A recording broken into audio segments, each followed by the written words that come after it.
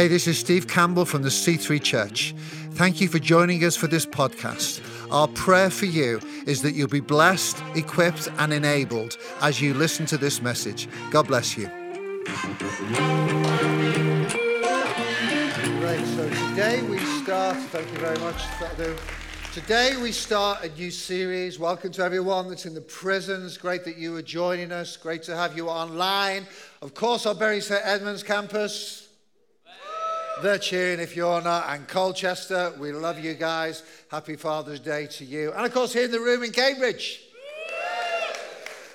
The title of the series that we're starting today is RPMS, or RPMs. I'll explain in a few minutes what that's about, but I want to read a verse from the scriptures, which is from the book of Ecclesiastes. I think it might come up on the screen here, and I'm just going to read it from one version, but I've got it here in 7 different versions. It says this, and here's my little illustration as well. Ecclesiastes 10 verse 10 says this: if the axe is dull and its edge unsharpened, more strength is needed, but strength will bring success. Let's read it from the English Standard Version. If the iron is blunt and one does not sharpen the edge, he must use more strength, or she, but wisdom helps one to succeed. Then I'm going to read from one last version. Pick up a version, any version. New American Standard Bible, NASB. If the axe is dull and he or she does not sharpen its edge, then he must exert more strength. Wisdom has the advantage of bringing success. Here is an axe that we've had in the family for many years. I don't know whether it was my dad's or my father-in-law's. Can't remember where it came from. It's actually a little bit loose on the top here. I was going to do a bit of a competition, and I was going to buy a new one, a new axe, and this old axe, but health and safety wouldn't allow me in my own mind. I thought this could come flying off and do a very nasty injury. And it's hard to get axes sharpened these days. If you're in the room here, there's a man over here, Matthew Courtney Jones, who actually does it. And if you need any help, he will. I'm not his agent, but I'd like you to sharpen this for me if you wouldn't mind, and give me a quote later. A dull axe is hard work. If anyone's ever tried to chop wood, let's stay with the stereotype, and if you men in the room ever tried to chop wood for your barbecue, it's hard work. Same if any of you women have tried to chop wood for your barbecue. It's hard work. It's exhausting. According to this Bible verse here, it's just not wise. The wise way to work is sharpen your axe. Did I hear an amen? Thank you for listening today. I really appreciate you being here. You can all go home now and sharpen your axes. Of course, the picture that we're talking about is not simply in relation to a physical axe. It can be in any area of life, our own lives. If we're not sharp, we'll burn out. It's becoming super popular, this phrase now, isn't it? Quite rightly, in our 24/7, 24 hours a day, 7 days a week, switched on society, burnout's a big deal. Burnout is defined in this way. Burnout is a state of emotional, physical, mental. I'm going to carry this all the way through my message today. Mental, spiritual. I added spiritual. Burnout is a state of emotional, physical, mental, spiritual exhaustion caused by excessive and prolonged stress. I've been close to burnout. I don't think I've ever fully burnt out, but I've been close. Anyone else? Or maybe some of you've experienced, or online, or in Colchester, you've experienced burnout. Emotional, physical, mental, spiritual exhaustion. I've got some good news for you. It's not God's will for you to burn out. I should have had an amen for that one as well. Clearly I'm preaching better than you're responding. It's not God's will. Now, don't be condemned in that, because we live in a fallen world and we have frail humanity. So no condemnation. But according to the scriptures, John 10 verse 10 says, I have come that you may have life and life in all its fullness. That is the will of God. According to the scriptures, it says this. This is Matthew 11 verse 28 to 30. Come to me, all you who are weary and burdened, and I will give you rest. Take my yoke upon you and learn from me, for I am gentle and humble in heart, and you will find rest for your souls. For my yoke is easy and my burden is light. It's only by being yoked to Jesus. I don't know why everyone doesn't burn out if they're not attached to Jesus. Because it's only by being attached, connected, yoked to Jesus. Because Jesus really is the answer, my brothers and sisters. He really is. Whatever your question is, being yoked to Jesus, then our burden can be lighter. We can live this full life. See, our example for a life that is not burned out, but is, and I'm going to use this word because it's a really good word. It's used a lot in our world today, and it's particularly used in theological circles. It's the will of God for you and I to flourish. What a lovely word. It kind of has like a Nike stick to it, doesn't it? Flourish. Everyone say flourish. That's the will of God for you. I've come that you may have life and life in all its fullness. And the one who is the example of a flourishing life for us is Jesus himself. I wanted to show you a YouTube clip today by a guy called Andy Crouch. He does a definition of flourishing, but unfortunately, if we play it, we lose the stream the way it works. So I'm just going to have to read a bit to you. It sounds much better with his voice and the way he says it, but he describes human flourishing as this. He said, this phrase, human flourishing, is tremendously valuable, but we need to infuse it with Christian content, or else we're just going to borrow assumptions of the world around us about what flourishing really is. Listen to this. For us as Christians, the measure of human flourishing is the incomparable human life of Jesus of Nazareth. Jesus is our example, and Jesus is our standard. And it's not for us to say we cannot do it, because we don't have just our own strength to do it in. We have the Holy Spirit. We have the Word of God. We have the Scriptures. We have the church. We can flourish in life.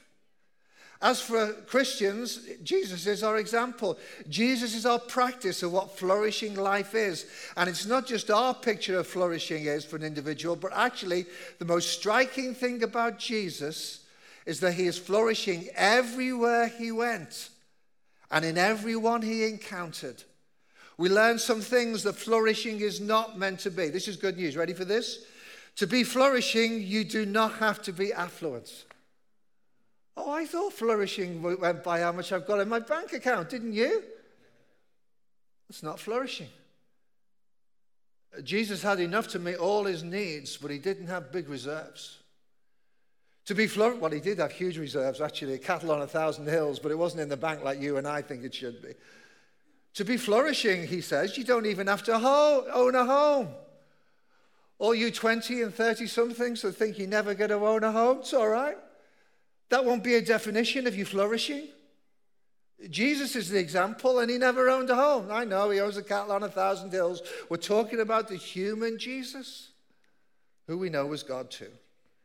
To be flourishing, you don't even have to have a long life.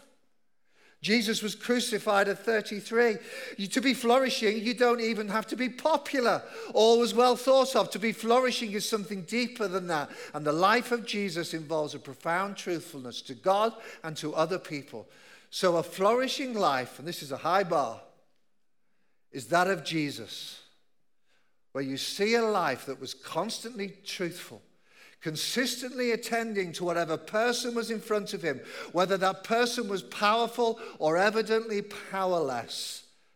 And that brought flourishing in the lives of others. See, we're not going to speak about for these next 5 weeks how not to burn out. That's a negative. We're going to speak about how to flourish. How to flourish in life. And the example, Jesus. Jesus.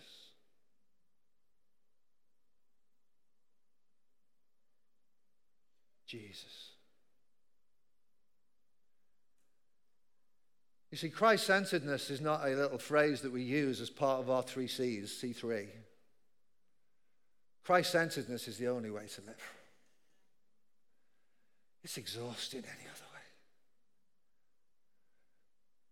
We read the scripture last week about the persecuted church. The Apostle Paul said this, "For me to live is Christ." Goes on to say, to die is gain. But remember that first part, for me to live is Christ. Many years ago, I read this book. It's really old now. I don't know what year was this one produced. Here, if I can see it printed on the front. It's entitled, some of you may know it, the 7 Habits of Highly Effective People. This is 1988, this book. The 7 Habits of Highly Effective People by Stephen Covey. Stephen Covey was not a Christian. He was actually, I think that this is right from my memory, was it a Mormon he was? It's a great book. 15 million copies sold. And he uses an analogy in there in one of his chapters very similar to the Acts. It's all about a saw. This is the story he has in chapter 7. He says, suppose you were to come upon someone in the woods working feverishly to saw down a tree. What are you doing, you ask? Can't you see, comes the impatient reply. I'm sawing down this tree. You look exhausted, you explain. How long have you been at it? Oh, 5 hours. And I'm beat. This is hard work. Well, why don't you take a break for a few minutes and sharpen that saw, you inquire? I'm sure it would go a lot faster. I don't have time to sharpen the saw, the man said emphatically. I'm too busy sawing. But if you'd sharpen the saw, you'd get through a lot quicker. Wisdom.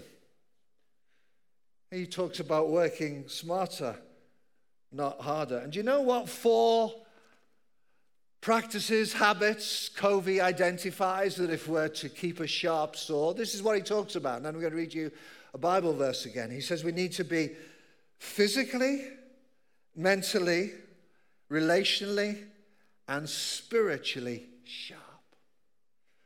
Physically, mentally, relationally, and spiritually.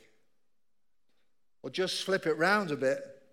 Relationally, R. Physically, P. Mentally, M. Spiritually, S. And that, my brothers and sisters, is what we're going to look at these next few weeks.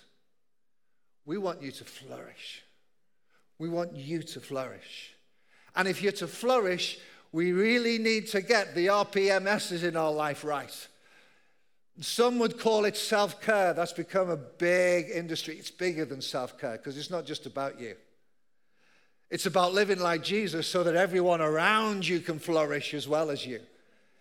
Because if you follow the RPMSs, guess what? Your wife, your husband, your children, your neighbor, everyone will benefit. And we're not here. If you just live for yourself, you will die on the vine. There's no life living for yourself. I've come that you might have life, but our life is meant to be the stream of living water that flows out to everyone around us. Keep the axe sharp. Sharpen the saw. RPMS. Now, I'm going to read one verse. This really is what we're basing the next few weeks on. And this verse is a verse that tells us something about what Jesus did during really the years from 12 to 30. What theologians call the silent years of Jesus, the hidden years. What did Jesus, we know he was born, there's a lot of detail around his birth. And we know that he went to Egypt probably in that first couple of years. And then we hear nothing, except for one incident when he was 12, when he went to the temple. And then he starts his ministry at 30. So really, from 12 to 30, silence. What was Jesus doing?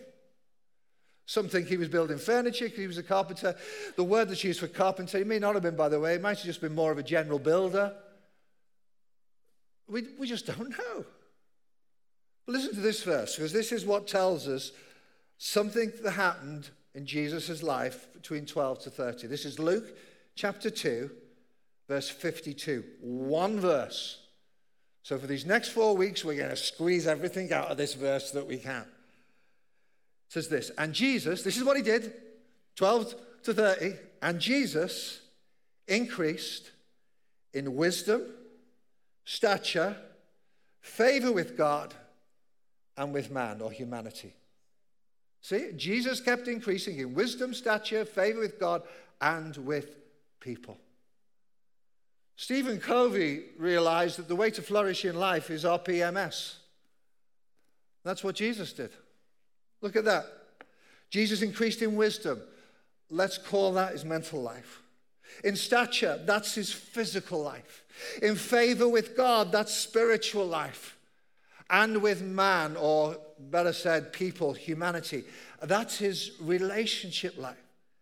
And in those years, he grew in all of those areas. Wisdom mentally, stature, physically, favor with God, spiritually, and with men, relationally. So we're going to unpack each of those, and we're going to assess ourselves, and we're going to talk in small groups, which you can get on your YouVersion apps that are there, some questions together. How are we doing relationally? How are you doing physically? How are you doing mentally? How are you doing spiritually? My temptation would be to say the spiritual is the most important, but if any one of those areas is neglected, it will affect them all. Because we're not separated out. If you're not up to par, it will affect you spiritually. Anybody know that? Mentally, if you're suffering, it affects your spiritual life. So we want to look at all of those areas. I'd like to go through them all today, but time will not allow me to do that. I've just got a few minutes left, and I want to focus on one thing that the Holy Spirit spoke to me about as I was preparing. First area is about relationships. How are you doing with your closest relationships? You know, even marriages can grow stale. Relationships do not thrive without work. My wife and I have just been on holiday to Sicily. We had a great time. We're driving down the Sicilian roads, and my wife says to me, so we're just enjoying our time. She says, have you got any disappointments in life? It's a big steering wheel, isn't it? She said, have you got any disappointments in life? I'm on holiday. I said, I'm not answering you. Okay, she's just asking. So we got back, and I said to her, as we were driving along one day, I thought I'm going to say the same question, but have you got any regrets in life, Ange? You have to ask, and I'm not going to tell you, by the way, some of those answers. I've got one regret in life. And I'm not going to share it with you. But there you go. And that was it. I maybe should have shared it with you, but I have one regret. But I did say this to my wife. The one thing I never regret is marrying you.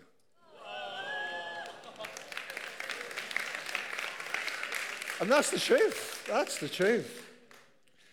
Great relationships aren't a fluke. They take work. Make sure you're intentional. Now we're going to unpack that some more. The second area here is physically. But the Apostle Paul said this, for physical training is of some value, but godliness has value for all things, holding promise for both the present life and life to come. Now, if we want to be dismissive, you can say, Paul says physical training is of some value, and you can dismiss it. We all need the margins, the regularity of exercise and diet in our life if we're to stay healthy. We know we can make gods of any of these things, but all of them in the right balance are important for us. And in our 24-hour, 7 days a week world, these are the kind of things that can slip off. And if you physically are not up to where you can be, it can affect you spiritually. One guy I love, and I'd recommend him to you, that writes about this kind of thing so well because he wrote on burnout a lot, is a man called Carey Nieuwhof. He's from Canada. He's a commentator.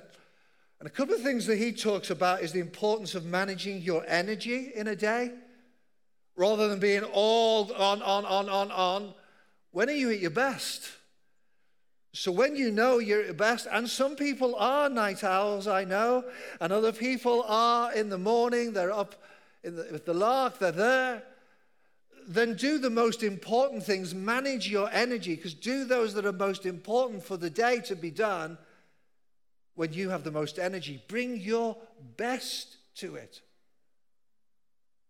I am awful in the mornings very early on. I really am. I've just been fishing with my brother. My brother's 70. Are you watching, Dave? Great to have you online. He's 75. I hope you don't mind me saying his age. Sorry, Dave. 75 years age. He's a morning person.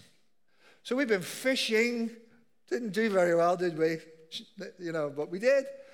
I'm watching it. It's energetic in the mornings. What a pain. But if that's where your energy lies, do the most important things there. One thing Carey Nieuwhof talks about, and I just want to release any of you. I was watching someone the other day who went through the Google offices. And I noticed in America that he's working there, a friend of mine, and the Google offices had this on the door, the nap room. And I thought, if only we had space for that in the C3 Center. Carey Nieuwhof talks about, this is a word from God for some of you. Maybe the older you get, you appreciate it. It's okay to nap in the day. Be released in Jesus' name. Go and lie down in your car. Some of you that's the most energetic some of you have been. If you need, no, I'm not suggesting hours, 5 minutes, I got home yesterday afternoon, I lay down and I felt so much better for my 30 minutes nap before the family came home than if I'd just driven 4.5, 5 hours. Napping's a gift from God. Now, don't do it at your desk. Find the rhythm of life that works for you. And that's what I want to finish because time's gone. The Bible says this, that sleep is a gift from God. And until a few years ago, I never had a problem with sleeping. And then I lost the pattern. This is about 3-4 years ago. For ages, some of you know about it because I had you pray for me. And it affected me. It affected me emotionally. It affected me physically. And it affected me mentally and spiritually.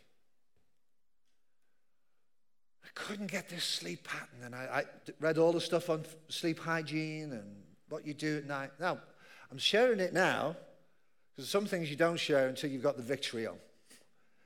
Because I'm sleeping really well right now. And have been doing probably for 6-9 months. I did try sleeping tablets. Went to the doctor. And they gave me some. I tried that and knocked me out. But it didn't feel like it was sorting what was underneath. I've had some counseling because was it anxiety? Actually, to be honest, I'm still in the midst of that counseling. Was it helping? Was it anxiety induced or was it the other way around so that I would wake up and then I'd feel anxious? I'd go out my bedroom, I'd read. I've started reading novels. I now have a sleep, going to bed routine in order to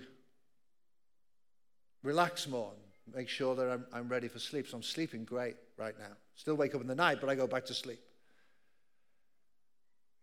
And the Bible says, like I said it before, sleep is a gift from the Lord. The Lord, it says it like this, the Lord gives his beloved sleep. And I am God's beloved. Oh, yes, I am.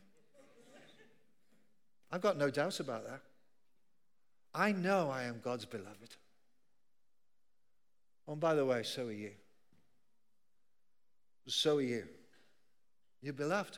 Therefore, sleep is a gift from God. And when I've been struggling to sleep, that's what I've been quoting so often. The Lord gives his beloved sleep. Anyway, if I can introduce my friend Paul Bell to you here. And ask Paul to come up and do something as we finish in a minute. There's a guy in America called Wayne Drain. Look at me, not at him. Wayne Drain. And I saw this on YouTube. Wayne Drain has struggled the last few years to sleep. Wayne Drain is a worship pastor. And Wayne felt that God gave him a song in the night that would help him sleep. So I looked it up. I think it's called the Sleep Song. Google it, but not now, please. And what's been happening when Wayne's been singing this is people who have a problem to sleep have found that next night they've been sleeping 8 hours. Even some people have been falling asleep in meetings while he's been singing it.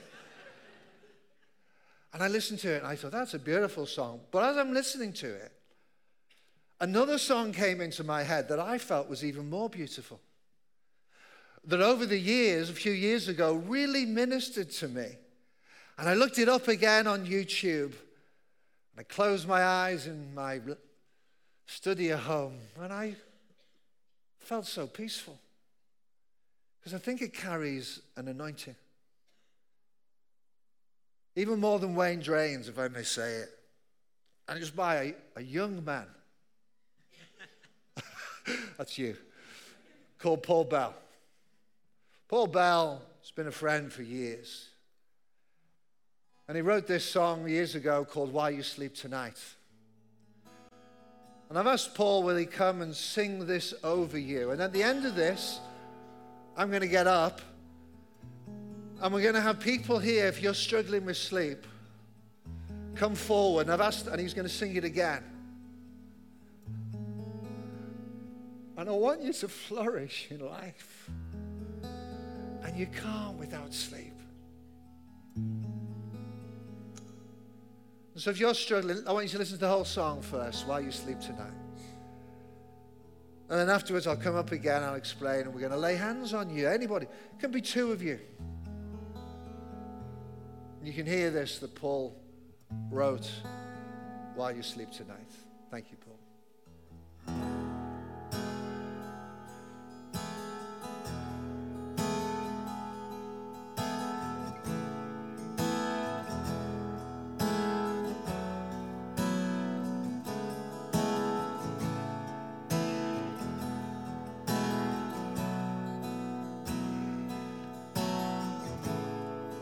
Who knows what the night will bring? Who knows what joys, what sorrows? Who holds our yesterdays and our tomorrows?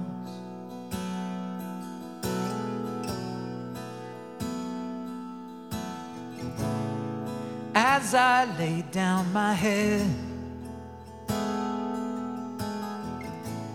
somewhere someone is waking. The ground shakes and seas rise, and earth groans and earth cries.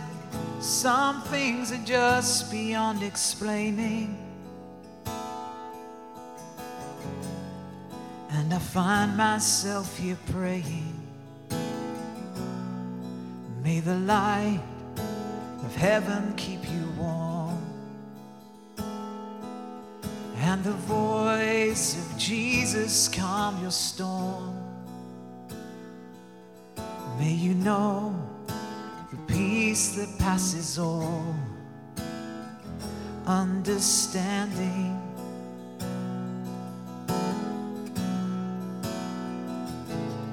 May you hear an answer when you call, and the arms of angels break your fall, and And the Father watch over us all while we sleep tonight.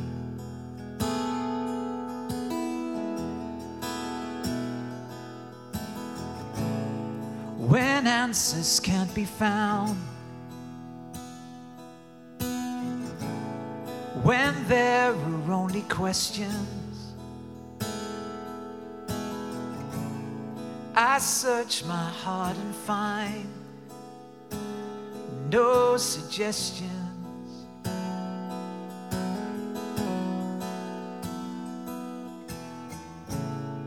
Except this sense that I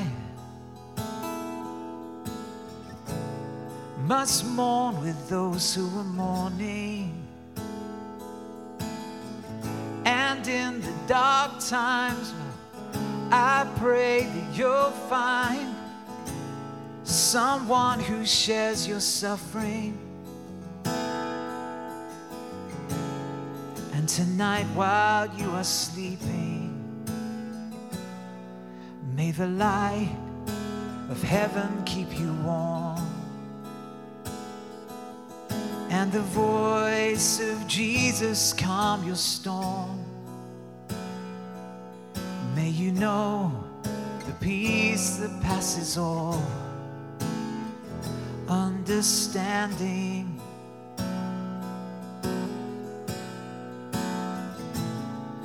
May you hear an answer when you call,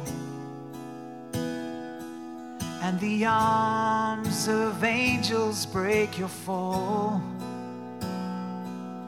And the Father watch over us all while we sleep tonight.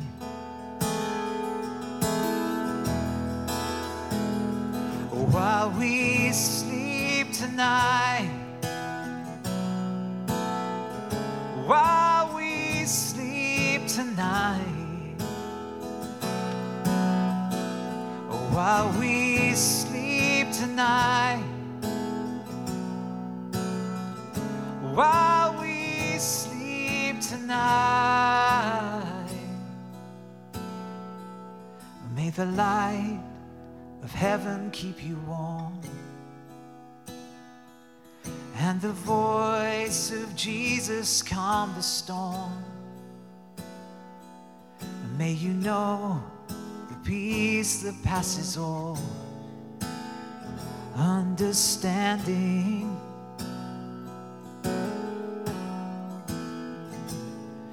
May you hear an answer when you call, and the arms of angels break your fall. And the Father watch over us all while we sleep tonight.